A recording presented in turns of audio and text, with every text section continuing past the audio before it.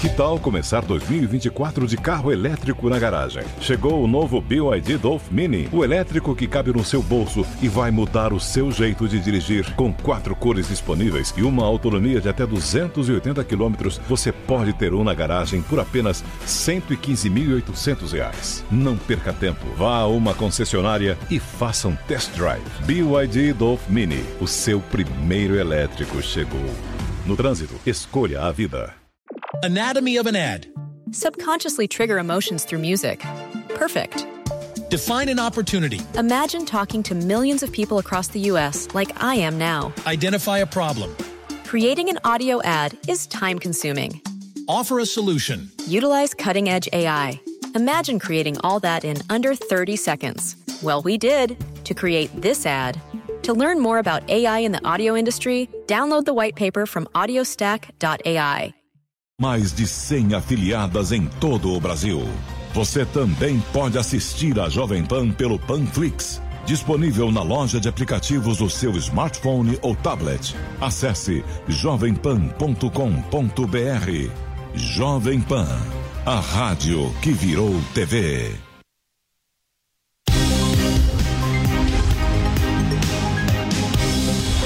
Direto ao ponto, com Augusto Nunes. Boa noite. Neste momento, o programa Direto ao Ponto começa a ser transmitido ao vivo para todo o Brasil pelas emissoras afiliadas à rede Jovem Pan News, pelo canal Jovem Pan News no YouTube, no Facebook, no Twitter e pelo aplicativo Panflix. Hoje a bancada de entrevistadores é formada por 4 jornalistas. Lívia Zanolini, apresentadora do Tá Explicado, aqui na Jovem Pan. Isabela Palhares, repórter de educação da Folha de São Paulo. Christian Costa, editor assistente da revista Oeste. E Pedro Carvalho, editor da revista Veja São Paulo. Hoje, o Direto ao Ponto recebe o ministro da Educação, Milton Ribeiro.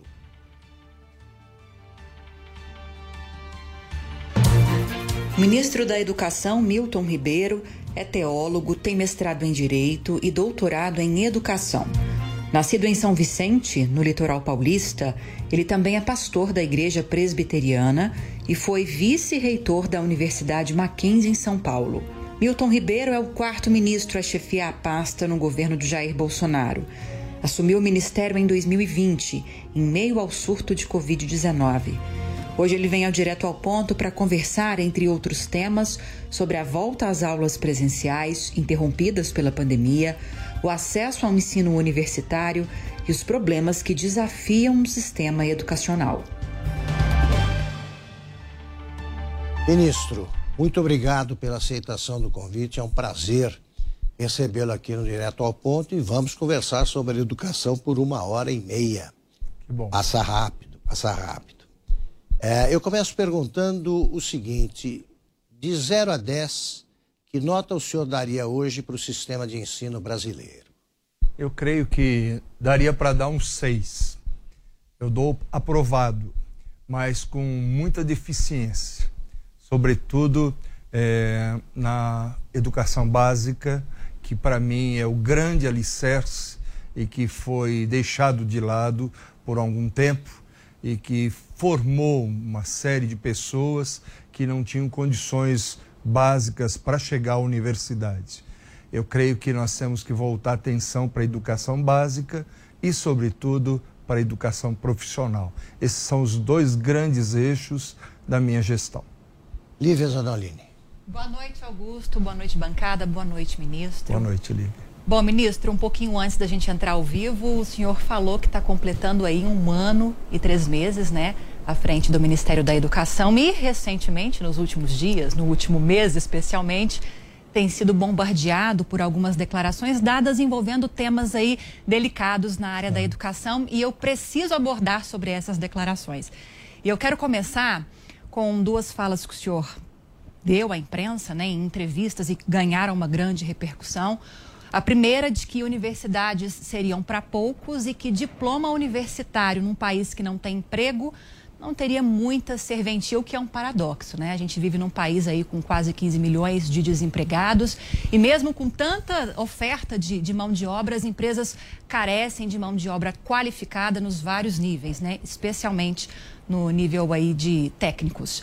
E eu pergunto para o senhor, né, diante dessas críticas todas, o senhor chegou a dizer, inclusive, que foi mal interpretado nessas falas. O que o senhor quis dizer quando aparentemente deu a entender de que esse acesso à educação superior seria restrito? Nem todos teriam esse acesso. Bom, em primeiro lugar, não foi uma entrevista, isso foi uma fala durante um argumento meu num programa lá da Rede Brasil, em que eu estava falando a respeito da necessidade de mão de obra no Brasil de nível técnico profissional.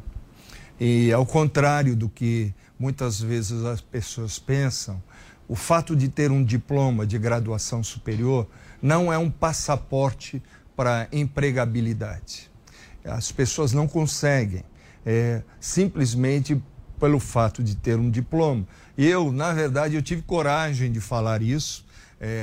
Isso não quer dizer que eu estava negando acesso ao curso superior, ao filho do porteiro, à pessoa mais humilde.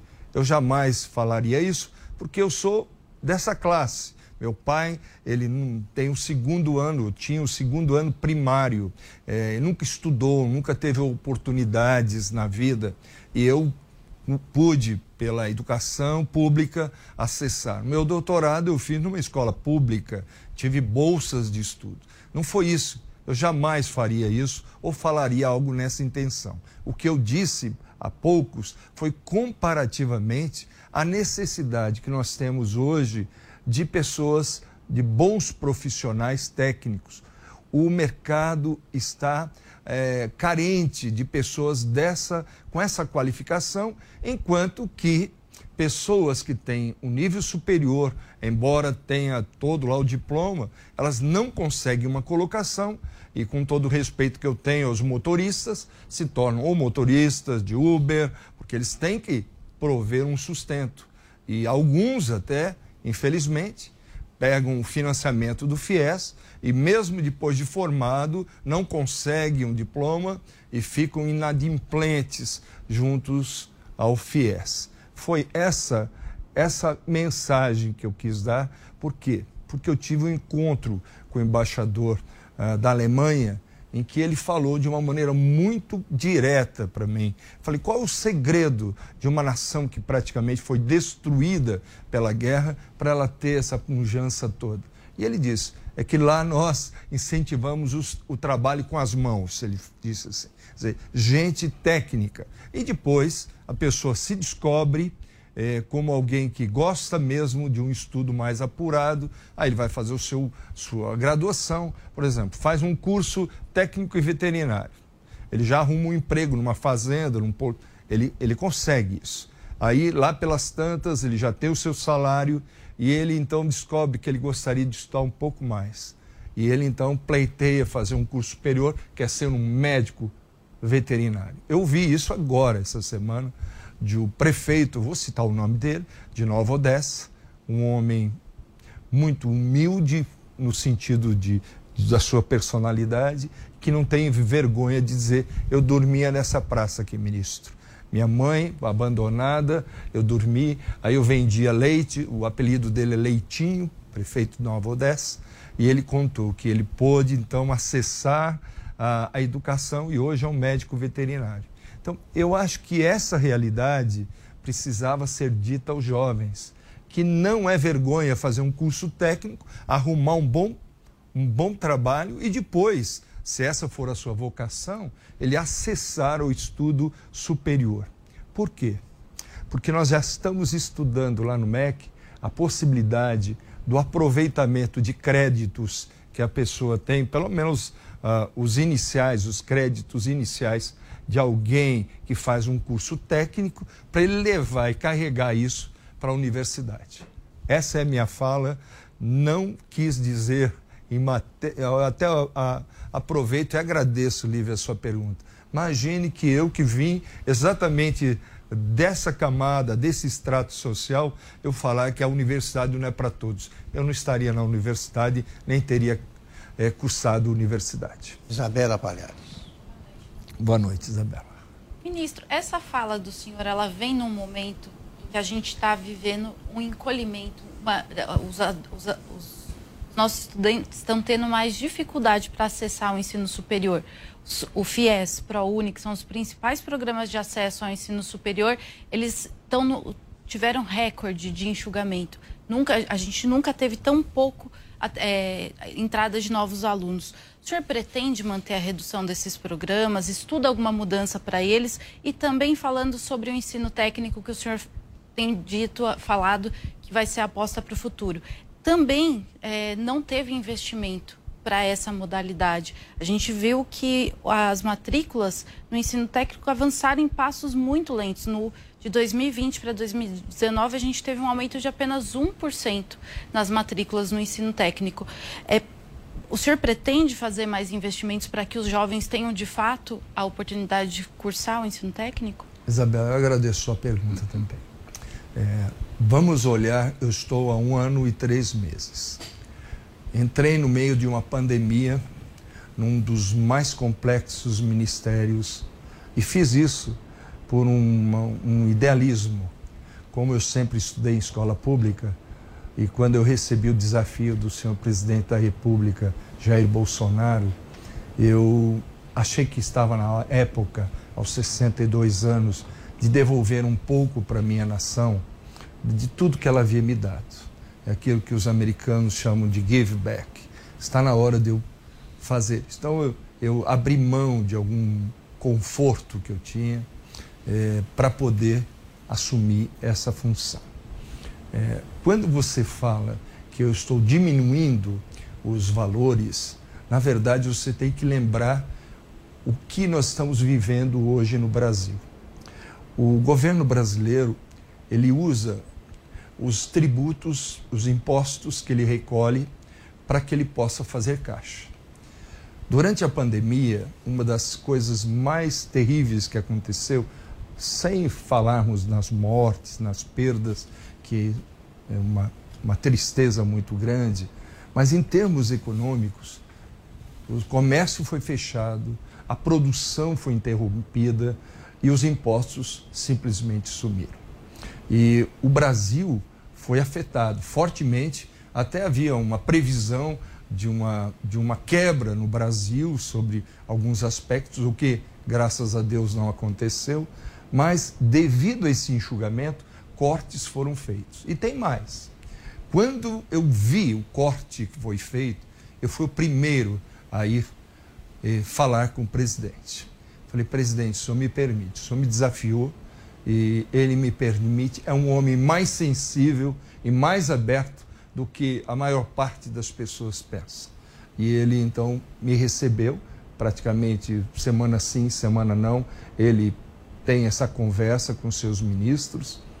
Eu falei, presidente, não pode, educação, nós não podemos cortar a educação, cortar verba de educação e tal. E lá pelas tantas, ele falou para mim, Milton, embora tenha aí uma lei que me proteja dos limites de quebrar o teto do orçamento, entre adiar um curso, uma construção, um projeto de pesquisa e colocar comida no prato do brasileiro através do auxílio emergencial, se você estivesse no meu lugar, o que você faria?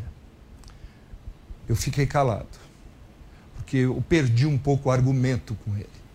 Então eu falei, eu só espero que, passado isso, nós possamos recompor esses valores, porque o estudo também é importante, mas esse é mais importante. Então eu tive esses cortes que agora foram devolvidos no nosso orçamento. O meu ministério, o MEC, foi o primeiro que conseguiu liberar 900 milhões recentemente e agora os outros já foram recompostos, os orçamentos relativos ao ano passado. Essa verba é suficiente? Não. Nós tivemos, o que eu tive de corte, Augusto e Isabela, é da verba do orçamento discricionário. Porque o custeio, o pagamento, ele foi mantido, ele teve um crescimento muito pequeno. O orçamento nosso do MEC, o crescimento foi de 2%. Mas houve um avanço na carreira e as pessoas, quando elas fazem um doutorado, elas fazem um pós-doutorado, elas têm na carreira docente, por exemplo, elas têm um incremento nos seus salários. Isso tudo começou a pesar. Eu tive que tirar de verbas discricionárias para manter os salários dos professores e funcionários. Então, o que eu tive de corte mesmo, essa verba que nós tínhamos para ajudar uma construção nova, para fazer um novo laboratório. Eu fico pensando, Augusto e Isabela, nos tempos em que o MEC nós tínhamos 39 bilhões de reais de verba discricionária. Aliás, explica, por favor, ministro, o que é a verba discricionária para os nossos espectadores que não sabem. Tá, a verba discricionária é aquela que o ministro, juntamente com sua equipe e a pedido de determinada instituição, e de acordo com o planejamento e projetos que a instituição traz para a gente, são instituições federais. São 69 universidades, são 38 institutos, mais 2 institutos que não são propriamente institutos, é o Colégio Dom Pedro, no Rio, e mais algumas instituições. Nós temos algumas instituições que são emblemáticas, que é o Instituto Benjamin Constant, no Rio, que cuida de cegos. Temos também a Fundagem em Recife, que é bem cultural, envolvida com a questão nordestina, que é um trabalho excelente que é realizado ali. Eu tenho toda essa gama de pessoal que eu tenho que pagar o custeio. A verba discricionária seria uma parte que vai além do custeio. O senhor pode investir. Que eu posso investir. Essa que foi aí que foi o corte. Né? Então eu fiquei de mãos amarradas em termos de gestão, para onde eu vou mandar ou deixo de mandar o dinheiro. Cristian. Boa noite a todos, boa noite, ministro. Boa noite. A maior avaliação de educação do mundo, que é o PISA, ele revelou nos mais recentes dados que o Brasil tem baixos resultados em leitura, matemática e ciências, né? Comparado aos 78 países que participam dessa avaliação. Tem alguns dados aqui. O estudo mostrou que 68,1% dos estudantes brasileiros com 15 anos, eles não possuem um nível básico de matemática. Em ciências, o número chega a 55% e em leitura, 50%. Esses dados estão estagnados praticamente desde 2009. Com pós-pandemia, como é que a gente pode dizer que está a coisa agora? Olha, esse é um ponto também interessantíssimo. Quando eu recebi o desafio do presidente, ele me pediu, fez 2 pedidos. Primeiro, que eu olhasse com mais cuidado para as crianças e segundo, que eu olhasse para o ensino profissionalizante. Ele que elege as grandes políticas públicas. Eu quero crer que ele é o homem que tem a visão da política de um país que ele recebeu a legitimidade para comandar. E eu falei, eu vou olhar. Quando eu cheguei e olhei a questão das crianças, para minha tristeza, que sempre estudei em escola pública, as crianças com 10, 12 anos estão analfabetas. Não estou generalizando, mas as crianças das escolas públicas, elas não estão tendo o tratamento e a visão pedagógica que para mim é importante, do ensino, da junção das sílabas, que eu não sou pedagogo, mas é impressionante ver como as crianças não sabem ler. Tanto que no início do governo foi criada uma nova secretaria, que é a Secretaria de Alfabetização. O que essa secretaria intenta? Fazer com que nossos professores voltem a atenção para o alicerce. E o nosso motto agora no MEC, com relação a essa sua pergunta, é aprender a ler para aprender. Então, se a criança ela não sabe ler, como é que ela vai ter acesso a outras informações? E digo isso para vergonha de educadores que comandaram o nosso país no passado, para todo a avalanche de dinheiro que havia no passado e que você vai concordar comigo que não é uma questão de dinheiro, é uma questão de gestão. Onde eu vou colocar esse dinheiro? E isso foi feito, no meu entendimento, e falo aqui como alguém, vou me chamar apolítico, embora eu tenha um cargo político, porque eu nunca fui filiado a partido nenhum, não tenho pretensões políticas, nunca tive. Eu sou um dos poucos, talvez, ministros que não falam em política. Eu quero cumprir uma missão que eu tenho de devolver, como disse a início, para o meu país um pouco do tanto que ele já me deu. Então, eu vejo que apesar de toda essa questão de gente envolvida com educação, com isso, com aquilo, não foi feito o que tinha que ser feito. O que eu quero? Vou construir uma casa, começo pelo alicerce. E não começo a construir telhados pelo Brasil. Para mim, as universidades são os telhados. Entende? Se eu não tiver o alicerce, eu não tenho por que construir telhado. Essa é a minha crítica, a crítica que eu faço. Não a crítica de alguém que não quer que um povo mais humilde, mais pobre, nascido, tenha acesso ao ensino superior. Eu quero, exatamente como alguém que está de fora, olhei e vi, olha, nós não temos condições. O PISA exatamente mostra isso. E a educação de qualidade, ela não é rápida, ela é feita a médio e longo prazo. Eu creio que com as decisões que o presidente nos orientou a tomar, sobretudo na questão de capacitação, vocês terem uma ideia, o nosso curso, Augusto, de capacitação para professores alfabetizadores, Portugal pediu emprestado para usar em Portugal.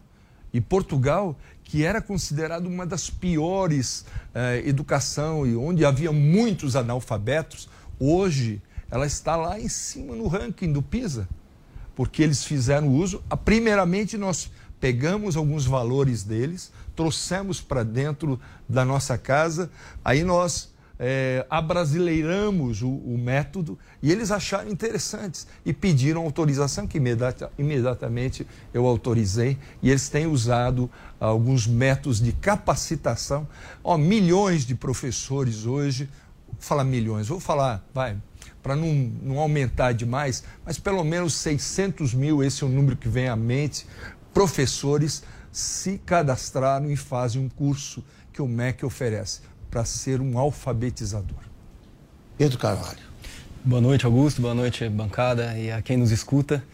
Boa noite, ministro.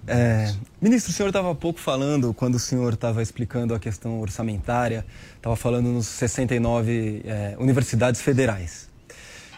Essas 69 universidades sofreram um corte de orçamento esse ano, o senhor sabe, de R$1 bilhão. Elas têm agora 4,5 bilhões para essas 69. Se a gente comparar com o orçamento de 10 anos atrás, em valores corrigidos, seria de 7,1 bilhões. E a gente tinha 9 universidades a menos. Então, claro que tem uma situação de preocupação nessas comunidades acadêmicas. Por exemplo, na UFRJ, que é a maior do país, tem sido dito que as contas só podem ser pagas até outubro. Tem até uma situação de ex-alunos tentando levantar fundos. E nas universidades pequenas ainda pior, porque às vezes chega numa proporção maior do orçamento que precisa ser enxugado, né? O que o senhor tem a dizer para essas comunidades acadêmicas que estão, claro, preocupadíssimas com para tentar fazer o dinheiro chegar até o fim do ano? Você sabe que quando eu cheguei no MEC, uma das primeiras atitudes, ainda estava em convalescença do Covid, que eu peguei logo que assumi. Eu fiz uma reunião virtual com a direção da Andifes, que é um dos órgãos que representam as universidades, os reitores das universidades federais. E uma das coisas que eu fiz foi, em primeiro lugar, abrir um diálogo. Porque eu disse para eles, eram 5 ou 6, eu me lembro bem, disse, olha, nós não vamos concordar em muitas coisas. Muitas visões de mundo, de política, nós discordamos frontalmente, eu disse a eles. Mas uma coisa nós concordamos. Não é possível que tenha alguém aqui nessa reunião que não queira a melhoria da educação brasileira. Aí todo mundo se desarmou e aí partimos para a conversa. Eu tenho diálogo com praticamente todos os senhores reitores das universidades federais. E eu tento explicar. Olha, eles têm acesso, os orçamentos são públicos. O que eu posso dizer é o seguinte, que o cuidado dos gestores da área de economia do nosso Brasil é que não existam pedaladas, não estoure o teto de gasto, aquelas coisas todas, que são coisas técnicas que eu não participo. E, por fim, eu gosto de dividir um pouquinho a responsabilidade. Quem aprova o orçamento do MEC é o parlamento. E esses dias que eu tenho estado sendo chamado, comissões e tal, e convidado para participar, quando eles começam a reclamar, eu digo, olha, os senhores, por favor, mesmo de oposição, eu peço, por favor, tentem aumentar o nosso... Isso quem que vai fazer? Não sou eu não voto. Mas se vocês colocarem, eu tenho certeza que eu vou destinar de uma maneira correta, de acordo com as prioridades. Porque para mim, Augusto, educação não tem partido. Por isso que eu não tolero nem que a universidade se torne um comitê político de esquerda, mas também não quero de direita. Vamos estudar. Essas coisas são úteis e necessárias, mas nós temos que tirar isso de dentro das universidades e vamos estar lá para estudar. Vamos estudar, cada um tem a sua opção, tem o seu caminho, tem a sua visão de mundo, mas se a gente conseguir tirar isso que foi colocado propositalmente como que numa ideia quase de um marxismo cultural dentro das universidades públicas, se a gente tirar isso aqui e deixar o equilíbrio, também eu falo isso, que eu acho que não podemos ter ali um comitê de direita. Nós temos que ter essa neutralidade, cada um respeitando. Vamos chamar o Lula? Vamos, claro que chama. Chame o Bolsonaro também, chama esse, chama aquele. Vamos ouvir. Universidade é um mundo de ideias.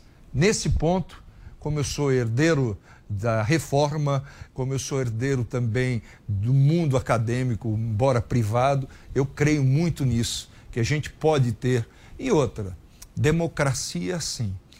Nós temos uma eleição e a maioria expressa o seu desejo de como quer ver o seu país caminhar. E eu represento hoje a expressão e o desejo de uma população que, cansada dessa visão de esquerda socialista, ela optou por uma visão mais conservadora, mais liberal em termos de economia, e é isso que nós estamos fazendo. Ministro, o Brasil viveu durante a pandemia, a mais extensa quarentena escolar do mundo. Foi. Ainda estamos vivendo esse problema. Agora, as escolas ficaram fechadas 1 ano e meio em vários estados. Eu vi o que aconteceu com as crianças, mas eu não sou especialista. Dava para sentir o buraco estava se abrindo na formação dessa geração.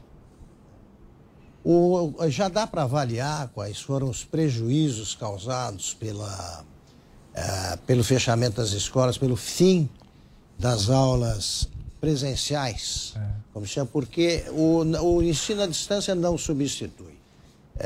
Não há equipamento, milhões de brasileiros não têm como ajudar os filhos porque não tem conhecimento suficiente para isso. Como é que o senhor vê esse quadro e como recuperar o que foi perdido, se é que é possível?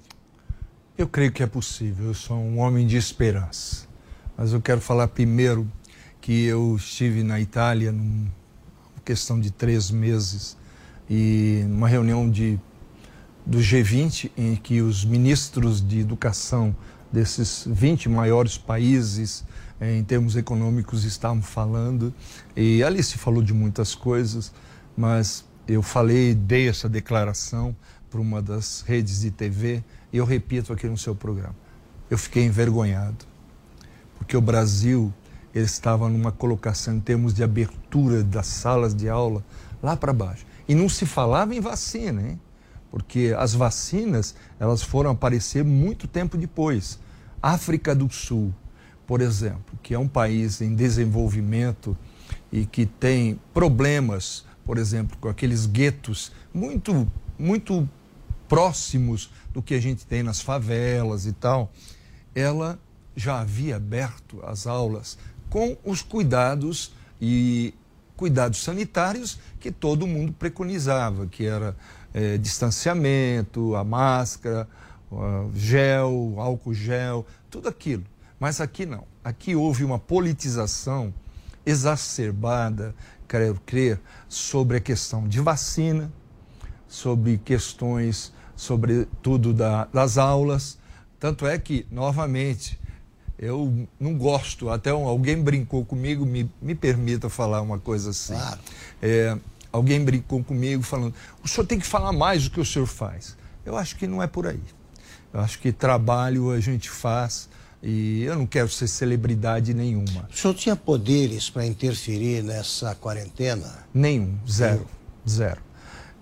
Tanto é verdade que até o Supremo determinou isso, quando ele disse que a questão da administração, das aberturas ou não de lojas e eventualmente escolas, e quando mais eu digo das universidades, que tem um conselho universitário, que é o órgão supremo que dirige, é ele que vai dizer, e o Brasil, como um país continental, ele tinha realidades no norte muito diferentes do sul. Eu não podia dar uma ordem daqui, vamos abrir todo mundo, se bem que lá o norte estava bom, mas o sul estava ruim. Então, eu até entendo isso, mas nós sofremos muito. Eu quis fazer referência a respeito das coisas que a gente faz. Alguém falou assim, ministro, o senhor sabe por que nós comemos mais ovo de galinha do que de pato? Aí eu não. Porque a galinha, quando bota um ovo, ela sai cantando, dizendo para todo mundo. E o senhor não tem falado nada. Eu achei interessante essa ilustração, mas eu continuo ainda com meu low profile aqui. Eu acho que o que a gente tem a fazer, ele vai ter impacto. E eu tenho sentido isso na rua, quando eventualmente tive aí algumas dificuldades. Agora, recentemente, eu fui num lugar, um pai me segurou e falou, eu entendi o que o senhor falou. Eu entendo o que o senhor falou sobre curso profissionalizante. Hoje, eu estive em Taubaté. Prefeito de Taubaté me procurou, me segurou e disse, eu sou esse homem que o senhor fala aí. Eu fiz curso técnico. E com o curso técnico em ultrassom, dali eu pude fazer 2 ou 3 universidades pós-graduação. Então, todo mundo tem concordado e eu tenho tido esse retorno, a não ser de alguns meios de comunicação que, claro, procurar defeito em mim vão encontrar em muito. E eu quero dizer para vocês, muita tranquilidade, que eu sou muito pior do que vocês falam em alguns aspectos. Roda aberta. O senhor falou que não gosta de falar sobre as ações que tem feito, mas eu queria perguntar para o senhor. O que o senhor implementou, o que o senhor poderia destacar que fez no Ministério da Educação ao longo desses meses? O senhor assumiu já durante a pandemia, já sabendo que o desafio seria a gente voltar com as crianças para a escola e lidar com todos os prejuízos que acumulamos aí nesse período. Eu queria perguntar para o senhor tinha como prioridade naquele momento o retorno dos alunos para a escola e o que o senhor adotou como medidas para garantir esse retorno célere dos alunos para a escola? Mesmo antes de eu chegar, já havia sido constituído um comitê. Nesse comitê, no MEC, nós chamamos a Andifes, chamamos também os representantes dos secretários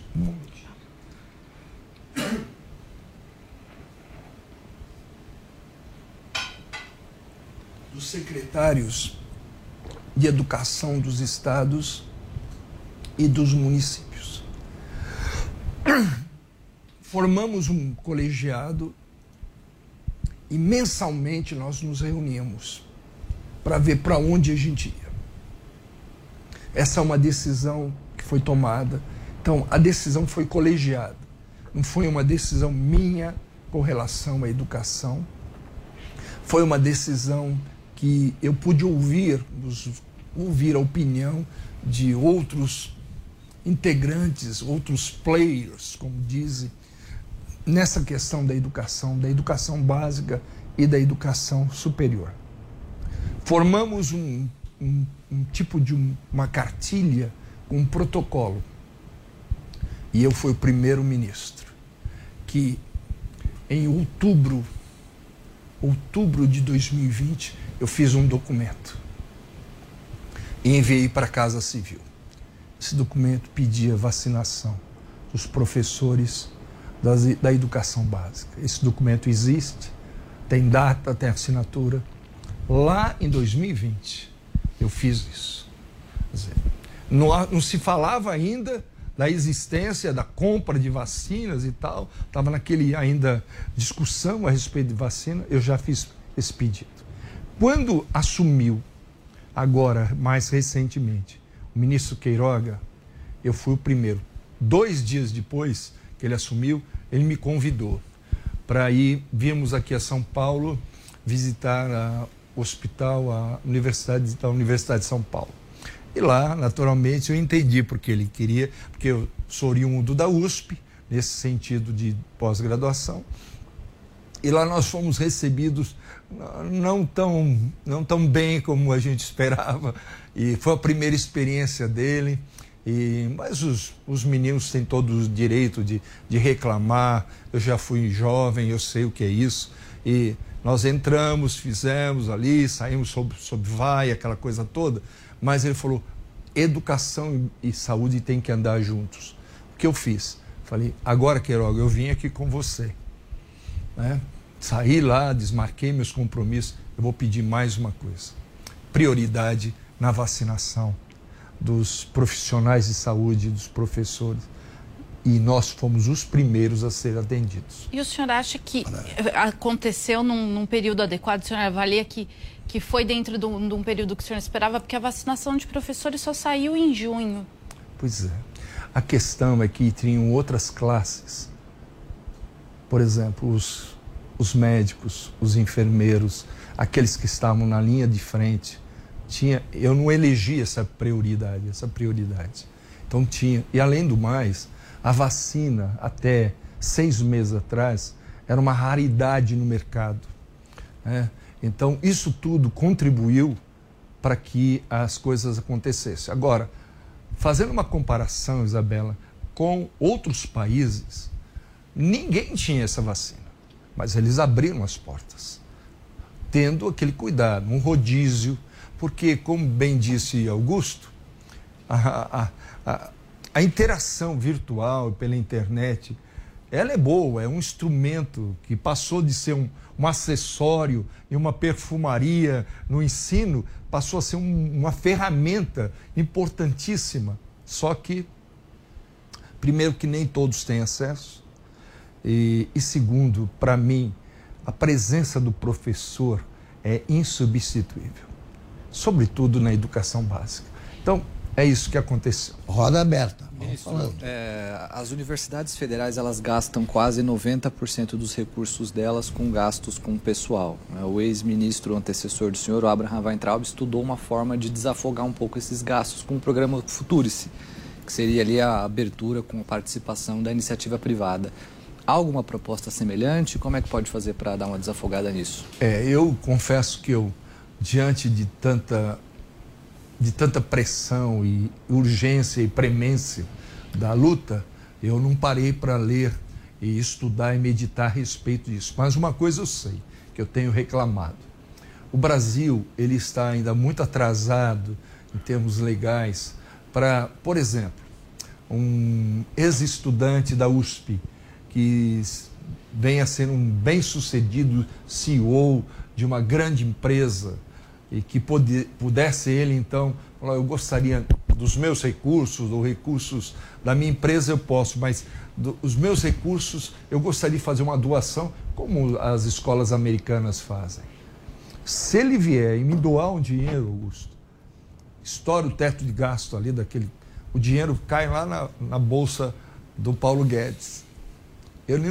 Não tem como eu fazer isso hoje, e eu tenho falado isso com muitos parlamentares. Eu creio que o nosso futuro vai ser esse. Porque eu não teria nenhum problema numa universidade federal de pegar, por exemplo, uma biblioteca e um egresso da Universidade Federal, seja qual for, que está muito bem sucedido, falar, olha, eu vou reformar vou informatizar essa universidade, eu só quero uma coisa, que ela tenha o nome do meu avô, meu bisavô, papapá. Deixa o name rights que eles querem, põe o nome lá, põe até o busto do homem lá, eu não tenho nenhum problema, contanto que a gente possa receber um pouco desse recurso. Hoje eu não posso receber nenhum recurso. Ministro, retomando essa questão aí dos prejuízos causados pela pandemia na educação, como recuperar também, queria saber. O Augusto questionou a respeito do que o Ministério vai fazer, como ele está trabalhando para reduzir a evasão escolar. Existem alguns números assustadores, a Unicef apontou inclusive que houve um retrocesso aí de 20 anos na educação no Brasil, né, por conta desse distanciamento das salas de aula, e muitos não tiveram condições de ter um acesso digno, né, a esse ensino remoto. Antes da pandemia, eles calculavam, segundo esse levantamento, que menos de 2 milhões de estudantes estavam fora das salas de aula. Agora, dados recentes apontam que esse número já chegou a 5 milhões.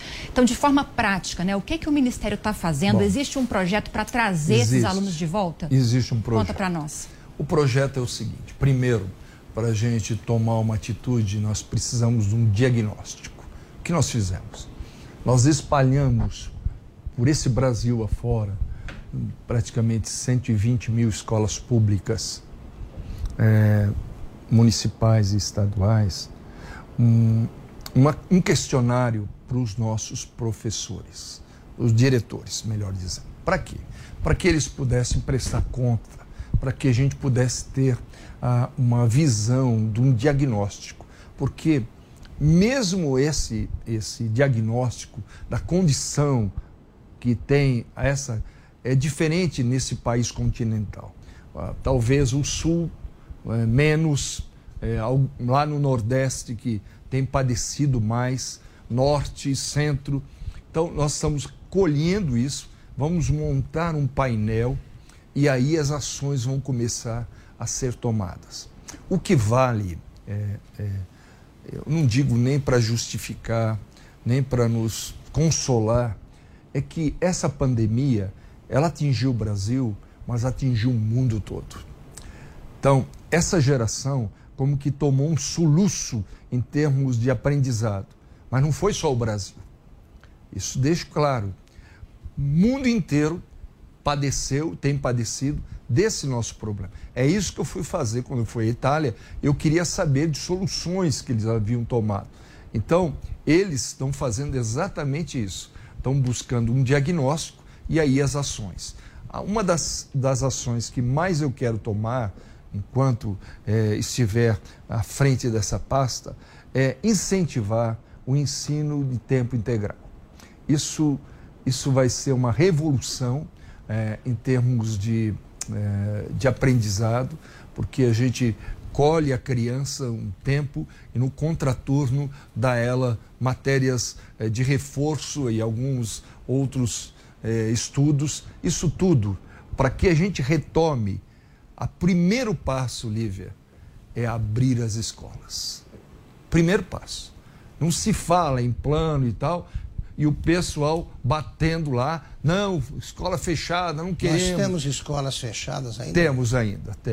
Temos alguns. E o que o senhor pode fazer para abrir? Também não dá. Não. Tem que ser o governo Eu só vou para a televisão e falo que tem que abrir. E quando eu falei, eu creio que teve uma pressão, porque os pais acham que o ministro da Educação que manda lá na escola primária. Eu sou parado na rua. É essa a percepção do brasileiro, que é equivocado. Eu sou parado na rua. Explicasse isso depois. Eu vou usar um linguajar aqui mais simples, eu não apito nada, eu só dou as diretrizes para a educação e organizo a remessa de recursos através do Fundeb para que a educação possa ter qualidade.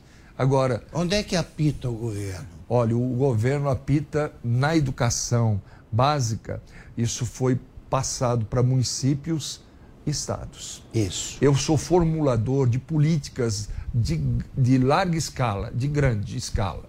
Por exemplo, através do CNE, que é um órgão que auxilia, composto por pessoas experientes, são pessoas muito bem preparadas, eles também ajudam-nos a formular políticas públicas. Por exemplo, uma das coisas que eu fiz agora, e que eu posso dar essa orientação, a implementação do estudo de finanças nas escolas. Porque pode parecer que é uma bobagem criança aprender, mas não é. As crianças, elas vão ter noções de fazer um orçamento, de não viver endividada, de saber que as contas, ela vai notar que o aprendizado da matemática tem um valor prático para a vida dela. E nós lançamos agora, vamos capacitar 500 mil professores em 3 anos da rede pública para eles ensinarem as crianças da escola pública, porque a escola particular tem a mexer um pouquinho mais com o dinheiro. Acabei cortando a tua conversa. Lívia. Né? Era isso mesmo. Foi respondido? Posso entrar na carona aqui e fazer uma pergunta para o ministro? Claro. Ministro, o senhor falou que está fazendo esse diagnóstico, né? E vai ter esse painel. Sim. 1 ano e meio depois da pandemia, não é muito tarde ainda não ter esse diagnóstico? A gente sabe pelo censo escolar que a gente tem milhares de escolas sem acesso à água, energia. Não é muito tarde começar a fazer isso agora? A gente já não deveria estar com essas escolas todas bem preparadas para receber os alunos? Olha, eu fico até feliz quando vocês perguntam isso, porque quando eu cheguei no MEC, eu descobri que eu tenho 54 mil escolas rurais e que dessas escolas, pelo menos 6.500 a 7.000 não tem energia elétrica. 4.000 não tem esgoto. São escolas. Algumas não têm água, muitas não têm água. Então, essa é uma realidade. Mas essa realidade existia antes do governo do presidente Jair Bolsonaro. Não foi ele que inventou essas coisas. Então, isso se evidenciou agora pelo problema da pandemia. E nós estamos correndo atrás. Lembre-se que eu tenho uma dificuldade orçamentária, porque se eu tivesse recursos em abundância, como alguns tiveram, essas coisas seriam colocadas como prioridade. Então, o que eu posso fazer? Depois de 1 ano, você fala, depois de 1 ano e meio, mas nós ainda estamos vivendo aí a sombra e assustados, não, vai ter negócio Delta aí, a gente não sabe, a pandemia não acabou ainda para eu falar, pronto, fechamos a porteira, vamos daqui para diante. Não, eu ainda estou administrando toda essa situação. Por isso, eu não posso tomar uma posição agora de olhar somente para o passado e achar que já acabou. Eu vou indo, vou caminhando, tomando algumas decisões. O meu grupo está lá estudando isso. Eu tenho gente técnica. Um dos pedidos que eu fiz, Augusto, para o presidente Isabela, eu não quero político. Eu respeito os políticos, mas cada um no seu departamento. Aqui, eu que vou compor a minha equipe. Então, eu trouxe gente que são especialistas no assunto. É por isso que eu nunca tive medo de colocar gente melhor do que eu ao meu lado. Nunca. Nunca. Tem gente que não gosta de gente que sabe mais do que ele para ele fazer sombra. Eu nunca tive problema. Então, eu trago lá para a educação básica, eu trago pessoas que sabem muito mais do que eu. Na área, em outras áreas, existem pessoas que sabem muito mais que eu. E é isso que nós vamos conseguir. Bom, vamos para um rápido intervalo e voltamos já com a segunda e última parte da entrevista com o ministro da Educação, Milton Ribeiro. Até já.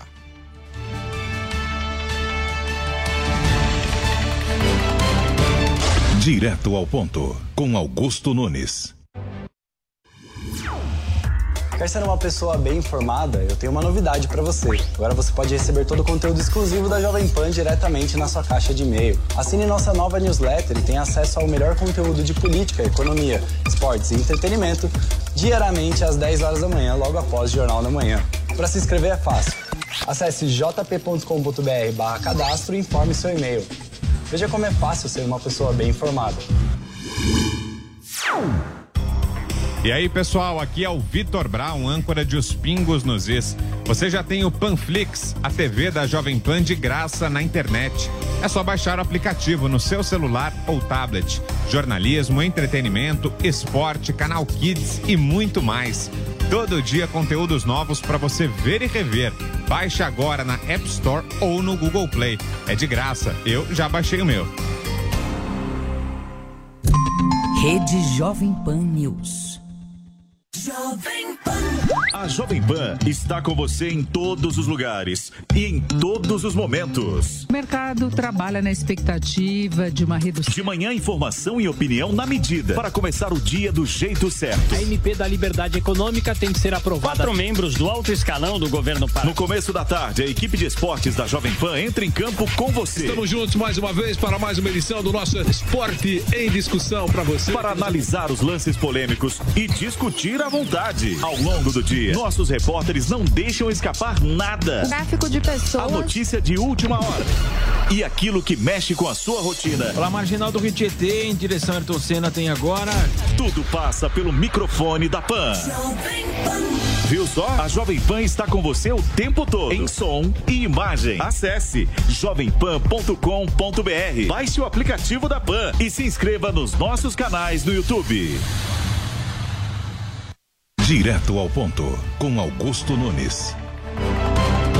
Estamos de volta para a segunda e última parte da entrevista com o ministro da Educação, Milton Ribeiro.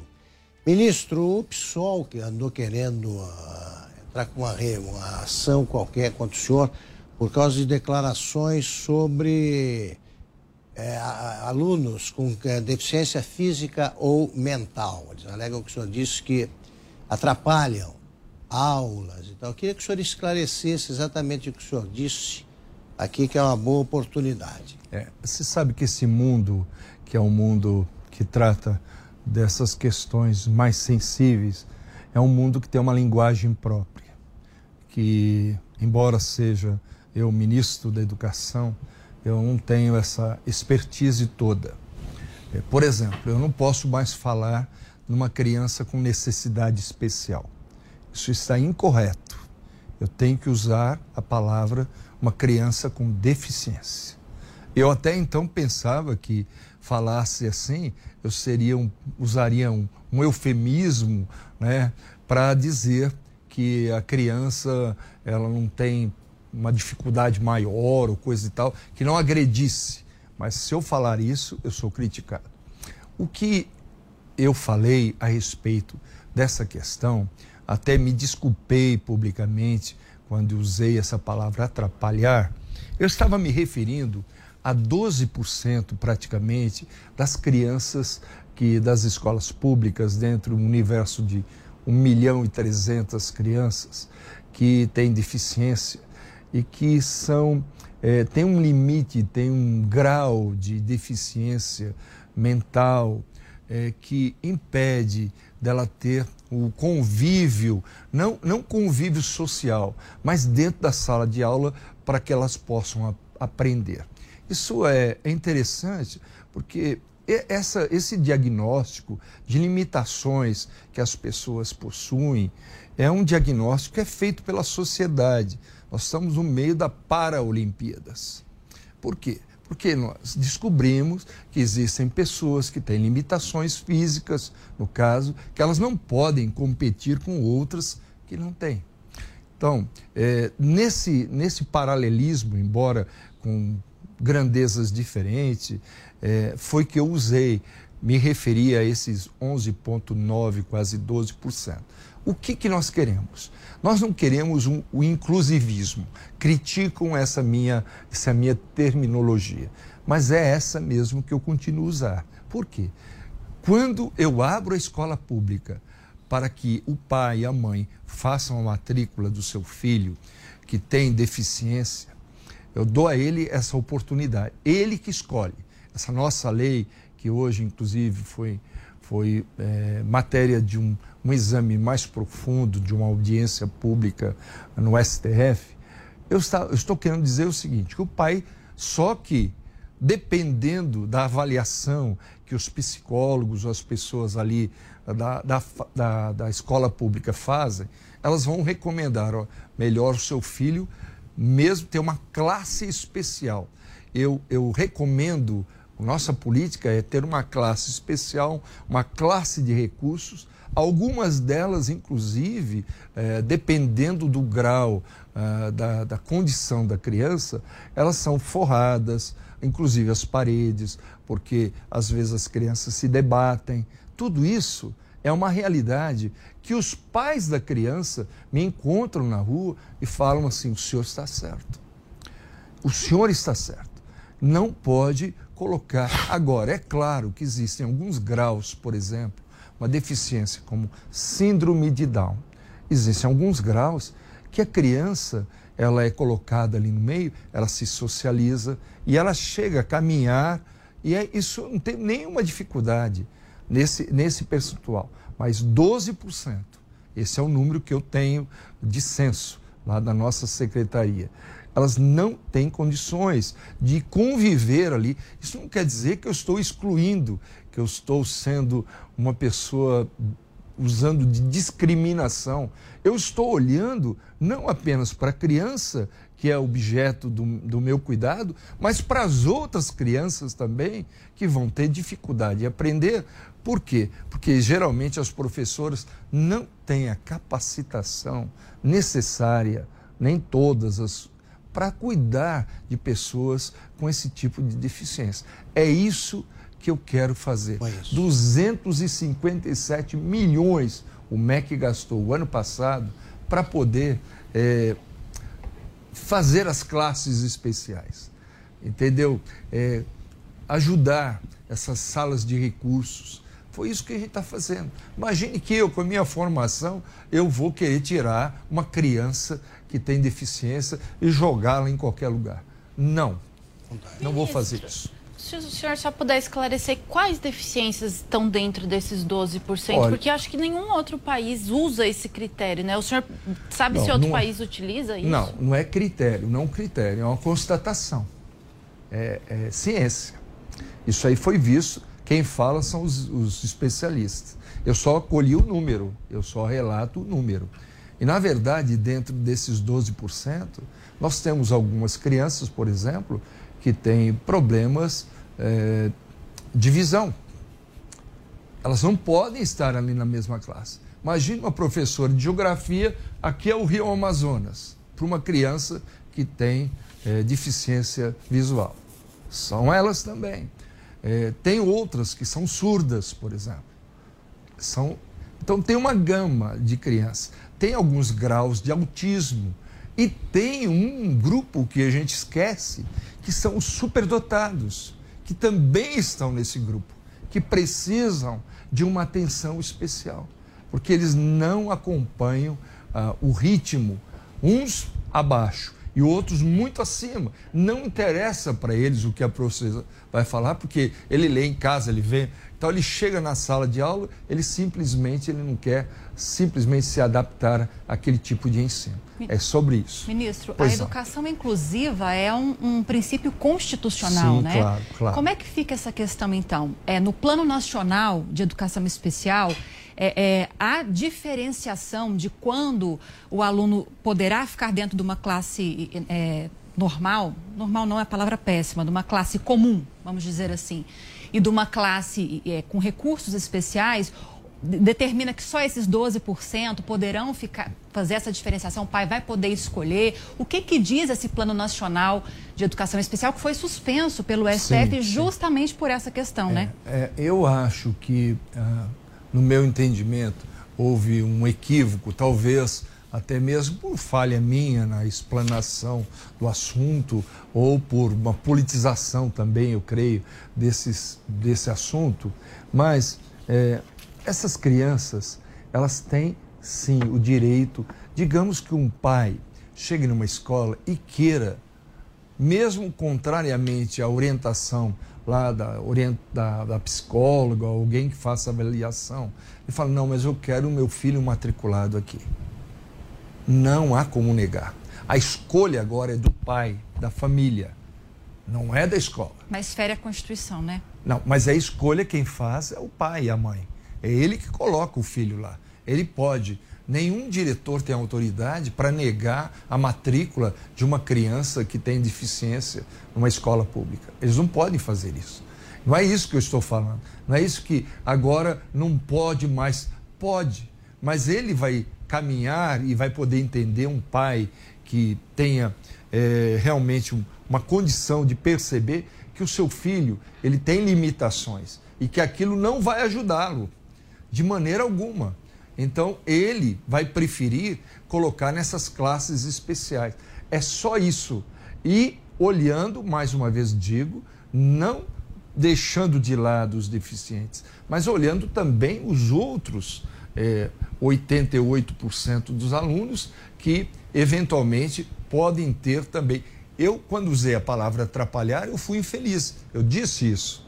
Mas, usando com todo cuidado, vou fazer novamente. Se eu usei a palavra atrapalhar, um atrapalha o outro. Nesse sentido de caminhar na educação.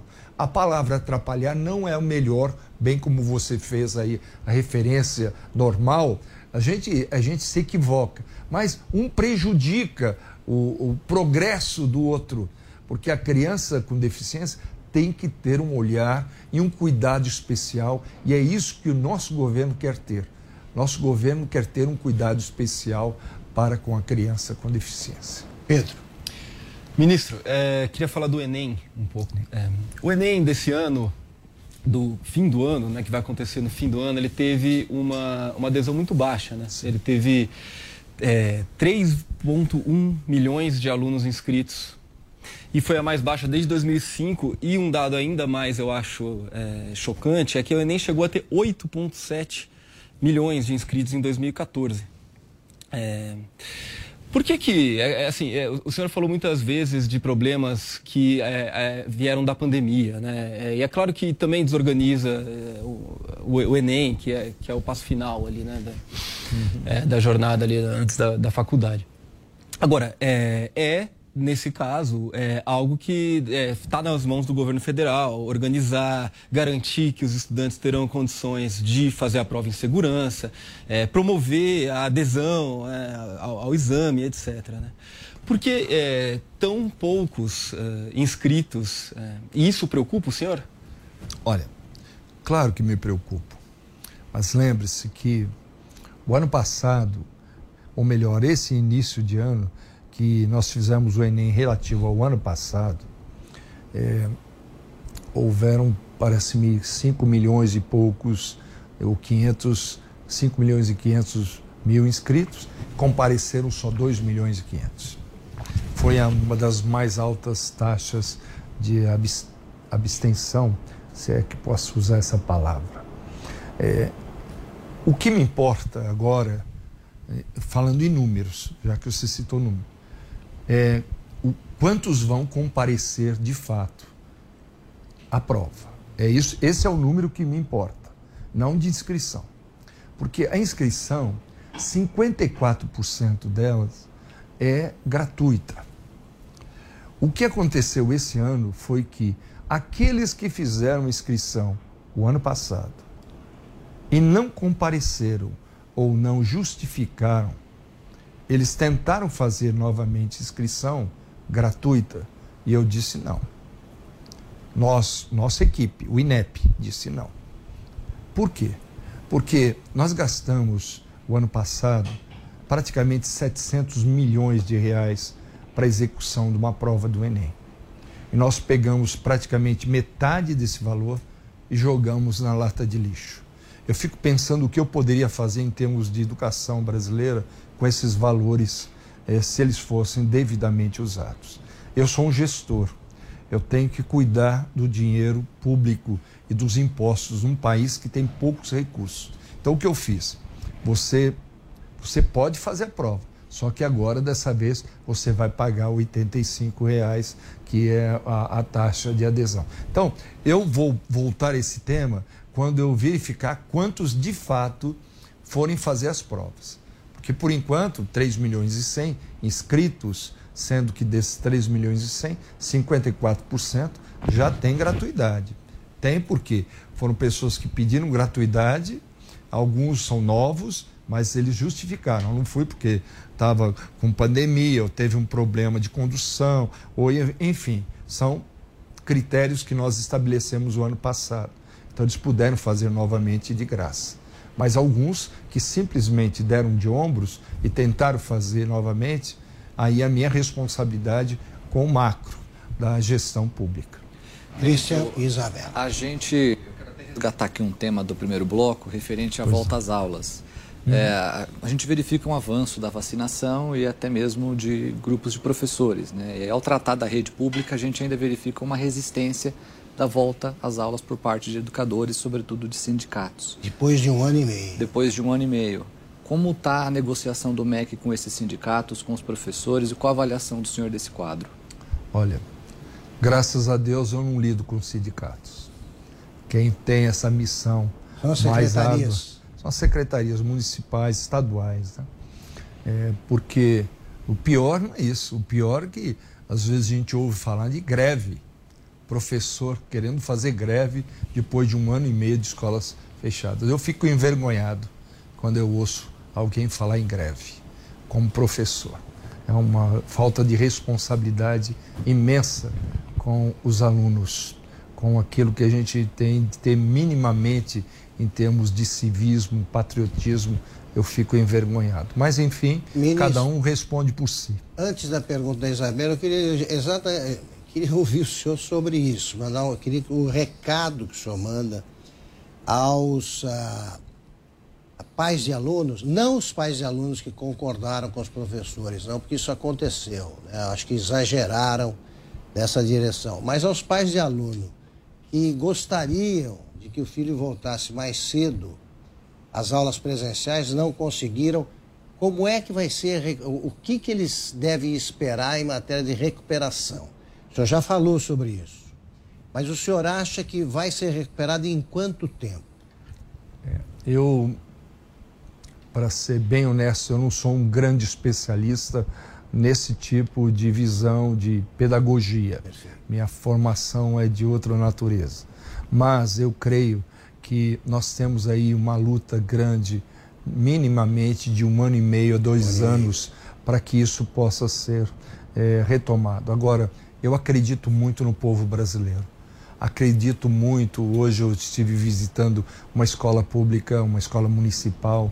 Eu agradeci pessoalmente aos professores que venceram e eles me disseram: nós passamos muito aperto porque nós queríamos voltar, o sindicato não queria que nós voltássemos.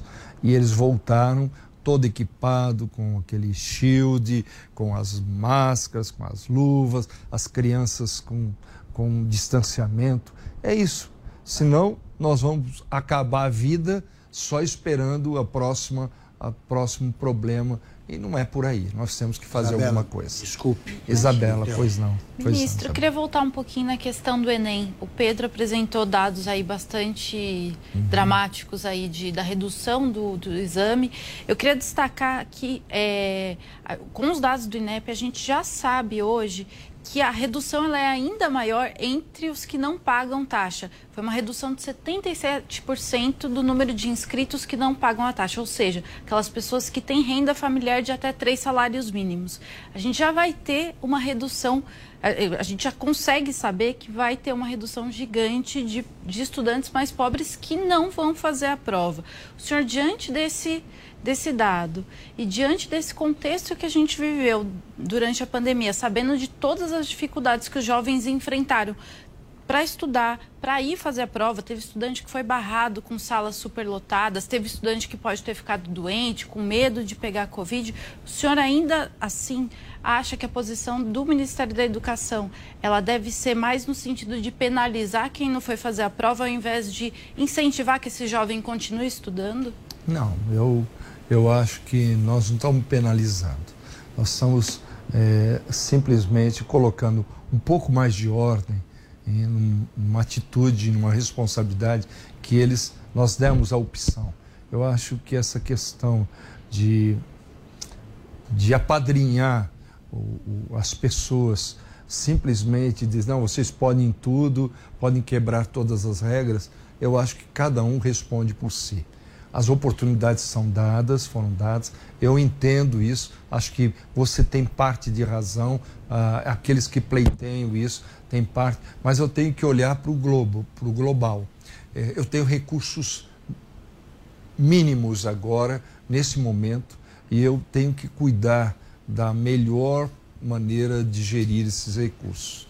Agora, nós vamos ter o próximo Enem, que vai acontecer agora, se não me engano, em novembro, por aí. Nós temos um outro Enem que está vindo por aí. Quer dizer, o que vai acontecer é que as pessoas vão ter essa oportunidade.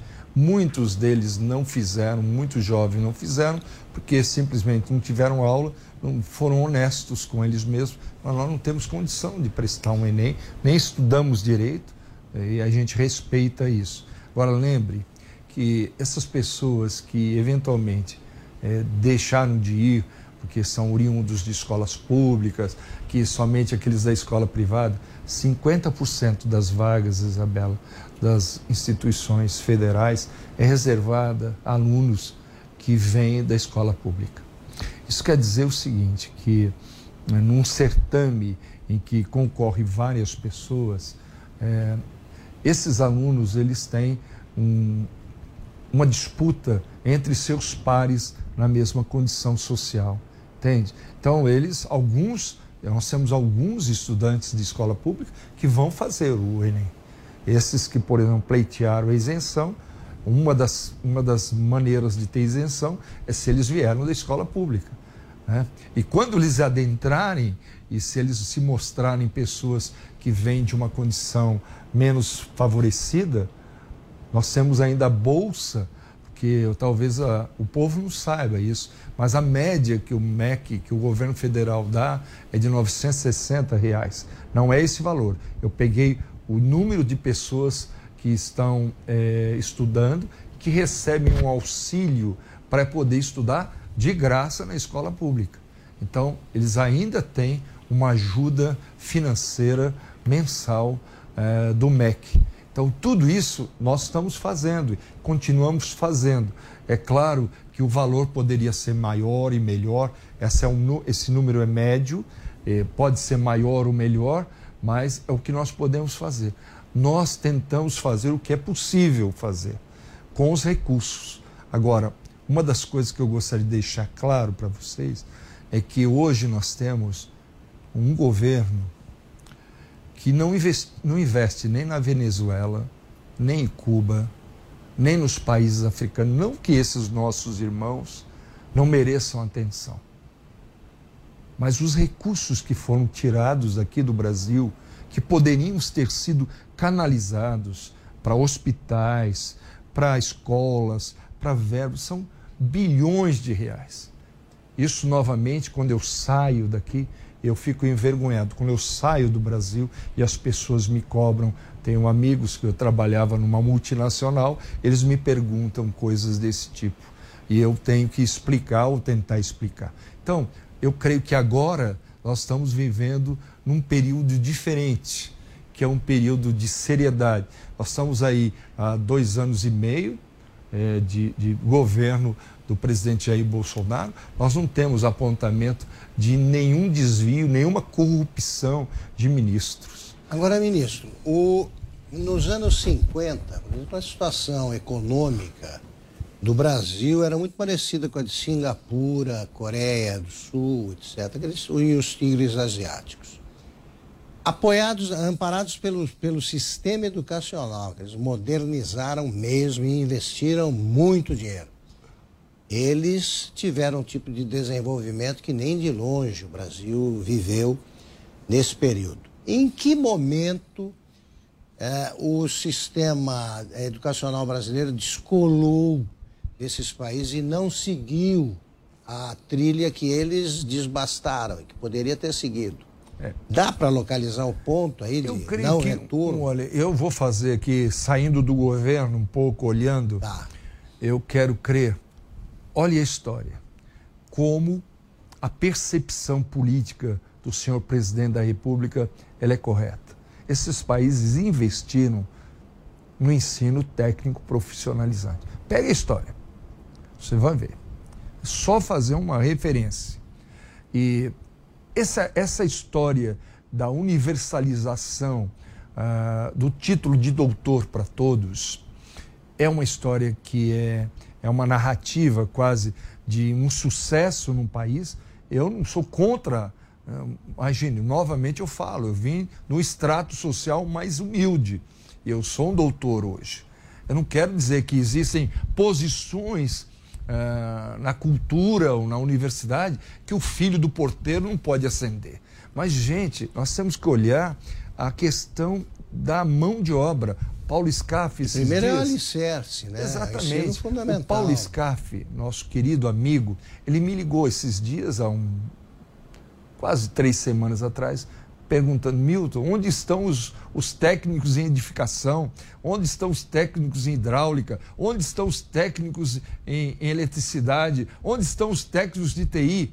Não tem. Hoje, o mercado é comprador. Se você sair de um curso, determinado curso técnico, você tem emprego na hora, porque nós não temos essa mão de obra. Enquanto que muitos diplomados estão aí sem ter condição de trabalhar. Desculpa a parte, ministro, mas os exemplos que o Augusto trouxe, por exemplo, da Coreia, o senhor falou que eles investiram no alicerce, no ensino básico. Agora, a nossa proporção de adultos que se formam no ensino superior, ela é metade da proporção dos Estados Unidos, ela é menos, na verdade, da metade, né, dos Estados Unidos e da OCDE, da média da OCDE, Sim. E ela é muitíssimo distante da Coreia do Sul, que é de 70%, por volta de 70%, né? Então, por isso eu acho que eu entendo, quando no primeiro bloco a Lívia falou em um paradoxo ali na fala do senhor, porque se a gente não está conseguindo absorver nossos diplomados, o problema talvez seja que a economia precisa voltar a crescer para gerar vagas qualificadas. Pedro, se você é um engenheiro mecânico e se aparecer para você uma vaga de um técnico mecânico, essa questão que existe no Brasil, que também é paradoxal, tem um teto, então um mínimo, ou melhor, um piso de salário que o engenheiro pode receber. Ele não pode ser contratado por uma empresa para fazer a função de um técnico. Dá um problema trabalhista medonho para a empresa. Então, o que acontece é isso. Nós temos diplomados, mas a maior parte dos diplomados, grande parte deles tem o diploma, mas não tem o emprego. E o técnico tem o emprego. Não, entendi. Por isso que eu estava perguntando se a questão não estava no lado da economia, que precisa gerar essas vagas qualificadas, né? Que senão fica como aquela história do bode na sala, que a gente vê que tem um problema ali na sala e tira o sofá. Porque, então, objetivamente, perguntando ao senhor, o senhor acha que a oferta de ensino superior, e principalmente a oferta pública, né, no Brasil, ela deve diminuir, crescer, se manter igual nos próximos anos? Não. Eu creio que a oferta de ensino público é importante exatamente por esse dado. Mas eu tenho que tirar essa ilusão do jovem de que ao ascender ao ensino público, ter a graduação, ele tem um emprego garantido. Você deve ter muitos amigos que têm um título, uma graduação e não tem emprego.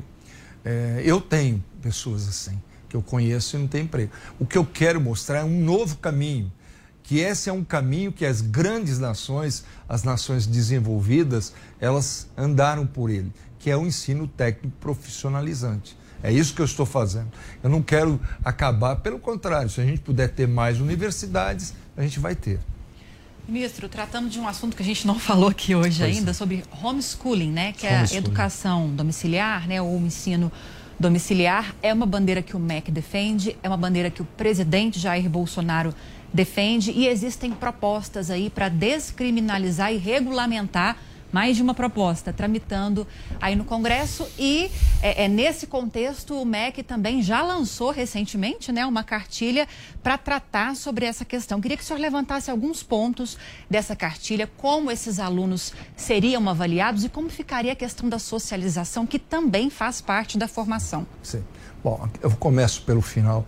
Hoje em dia, com a internet, com o grupo de WhatsApp, com os clubes, com as igrejas, essa questão da socialização, ela diminuiu bastante, porque as pessoas têm uma interação muito maior do que tinham no passado.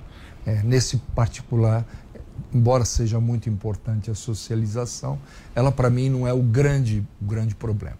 O que nós, na verdade, estamos querendo fazer ao regulamentar é tirar da clandestinidade 17 mil famílias, é uma estimativa que nós fazemos, que nós temos, de que praticam o homeschooling, né?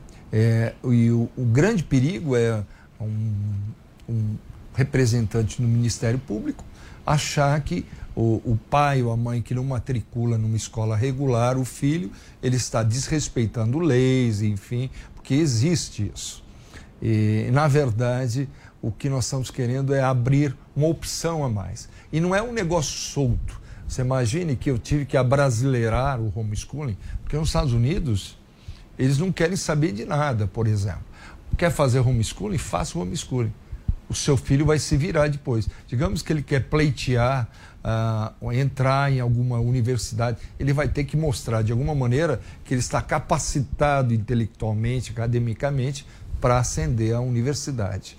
Então, nós fizemos o seguinte, na nossa lei, o aluno de homeschooling, ele se reporta a uma escola da rede. Ele é avaliado por uma escola da rede. Tem que se matricular, então. Exatamente. A rede sabe. Se esse pessoal que se preocupa tanto com o homeschooling, eles se preocupassem com os alunos que são evadidos da escola, o Brasil seria uma maravilha. Porque existem milhares de alunos que estão na rede municipal estadual, que simplesmente somem e ninguém quer saber de nada. Ou tentam ir atrás, algumas professoras, algumas orientadoras, elas têm aí um cuidado, mas não há esse cuidado tão acurado sobre esses que se evadem e às vezes estão aí no farol pedindo, jogando os negócios para cima e tal. Não há esse cuidado. É só a gente ver o que a gente vê no dia a dia. Agora, o homeschooling, não. O homeschooling, ele também atende, sabe que grupos? Os ciganos, os circenses. É um grupo pequeno. Aí, esses dias, um deputado lá falou para mim, mas isso aí são minorias. Ué, mas o seu partido não é aquele que cuida das minorias? Exatamente isso que eu estou olhando, para a minoria. São 17 mil famílias que simplesmente querem ter o direito de sair da clandestinidade. Não é uma oposição à escola regular. É simplesmente dar opção, uma escolha da família. É isso que a Constituição fala. Agora, ministro, antes de passar aqui para a Isabela, para o Christian, o senhor está falando desse assunto, eu pensei em outro que é bastante ligado a isso. O Brasil tem hoje, eu não sei a estatística correta, mas parece que 13 e 14 milhões de analfabetos. São pessoas acima de 14, 15 anos de idade. Deixa eu fazer uma observação. Pois não. Você sabe que o IBOPE é interessantíssimo. Não é o IBOPE, é o IBGE. Desculpe, IBGE. A declaração é autodeclaração. Você pergunta, você é alfabetizado? Diz se é alfabetizado ou não. Quer dizer, esse assunto de ser um analfabeto é um peso para a pessoa. Tanto que algumas pessoas não sabem ler nem escrever, mas aprendem a desenhar o nome, porque isso é um peso sobre eles. Para mim, existe mais ainda. E o número de analfabetos portanto, maior que o oficial, que é de 11 milhões, está me dizendo aqui a nossa Paula. Pois bem, não existem mais cursos de alfabetização de adultos. esse pessoal todo está condenado a viver e morrer na escuridão aí, quanto à alfabetização. É isso? Ou o senhor pretende fazer alguma coisa nessa área? Nós temos uma educação de jovens e adultos que procura, embora seja de uma natureza um pouco diferente, ele procura antiga madureza. Os mais antigos vão entender. Madureza que as pessoas não podiam frequentar por essa ou aquela razão, eles vão lá, tem um curso. Isso. Nós temos ainda vigente, nós temos isso. Tá. Ministro, o governo disse que trabalharia para reduzir o caráter ali até ideológico dos livros didáticos, né? Mas como fazer isso se quem aprova os livros são professores formados em universidades que têm um direcionamento mais à esquerda? Olha, a questão do livro didático é interessante também, porque eu não posso impor um livro para uma determinada rede municipal ou estadual. Eu simplesmente reúno conhecedores do assunto, isso 3 anos antes, eles fazem uns estudos e traçam um perfil de como será o currículo, na agenda do conteúdo desses livros para cada uma das séries de ensino da educação básica. Eu coloco isso num edital do PNLD e esse edital, então, ele tem ali os temas que eu gostaria que tivesse, que esse grupo gostaria que tivesse, e eles, então, apresentam projetos. Esses projetos eu não posso impor.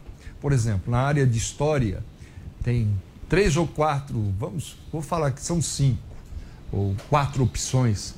Isso é oferecido à rede. Se a rede quiser usar esse livro, ela diz para mim, olha, eu gostaria de usar o livro A, livro B, livro C, o livro D. Ela que escolhe. Não é? Agora, quando eu volto para a questão do conteúdo, uma das coisas que a gente tem procurado fazer, e nós, e graças a Deus o TCU, ele nos atendeu por unanimidade, que queriam colocar algumas coisas, por exemplo, um livro para um ensino infantil, eles achavam que era demais a gente querer formular um livro para crianças bem pequeninas. E graças a Deus o TCU nos deu essa autorização. Outras coisas, por exemplo, eu acho que tudo na vida tem a sua idade e o seu momento certo.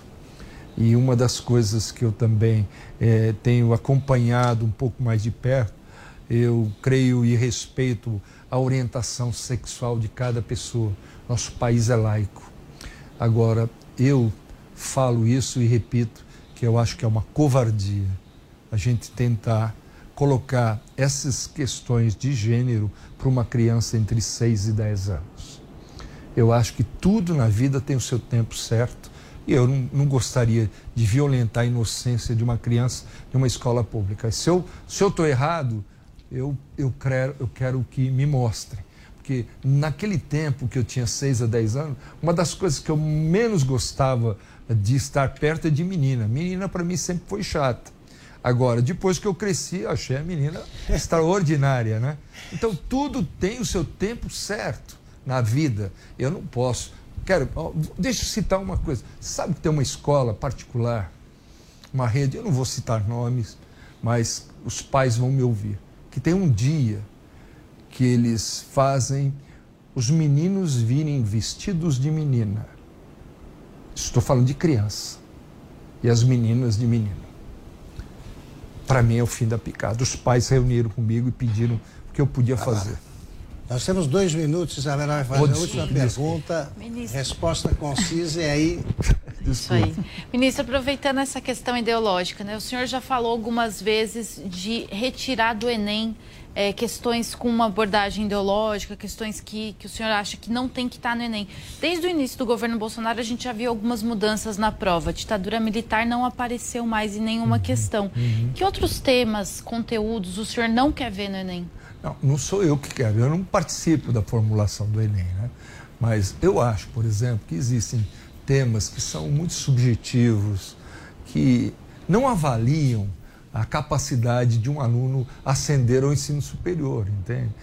Eu cito sempre uma questão que faz referência a trajes de travestis e tal, que foi objeto de uma das provas, que um menino normal, eu vou usar com muito cuidado, ó, veja, Lívia, como a gente usa essas palavras, mas uma pessoa comum, ela não está familiarizada com esse tipo de nomenclatura.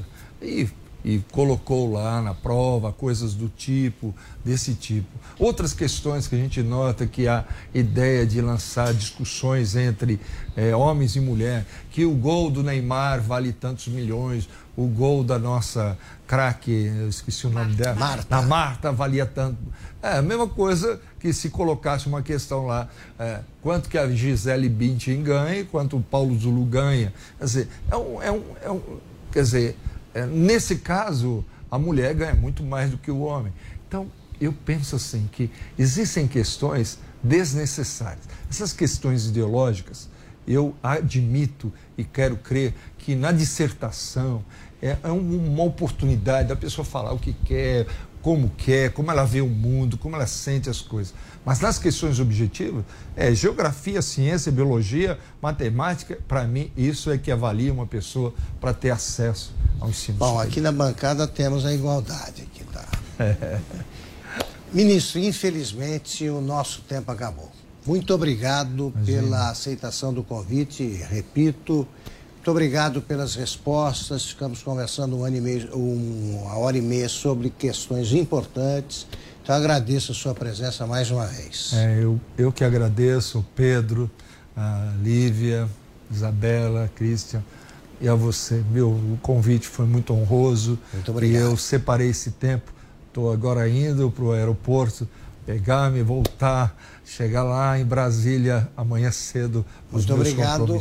Muito obrigado a todos. É uma honra, nós é que agradecemos. E agradeço, claro, aos participantes da nossa bancada, formada hoje por Lívia Zanolini, Isabela Palhares, Christian Costa e Pedro Carvalho.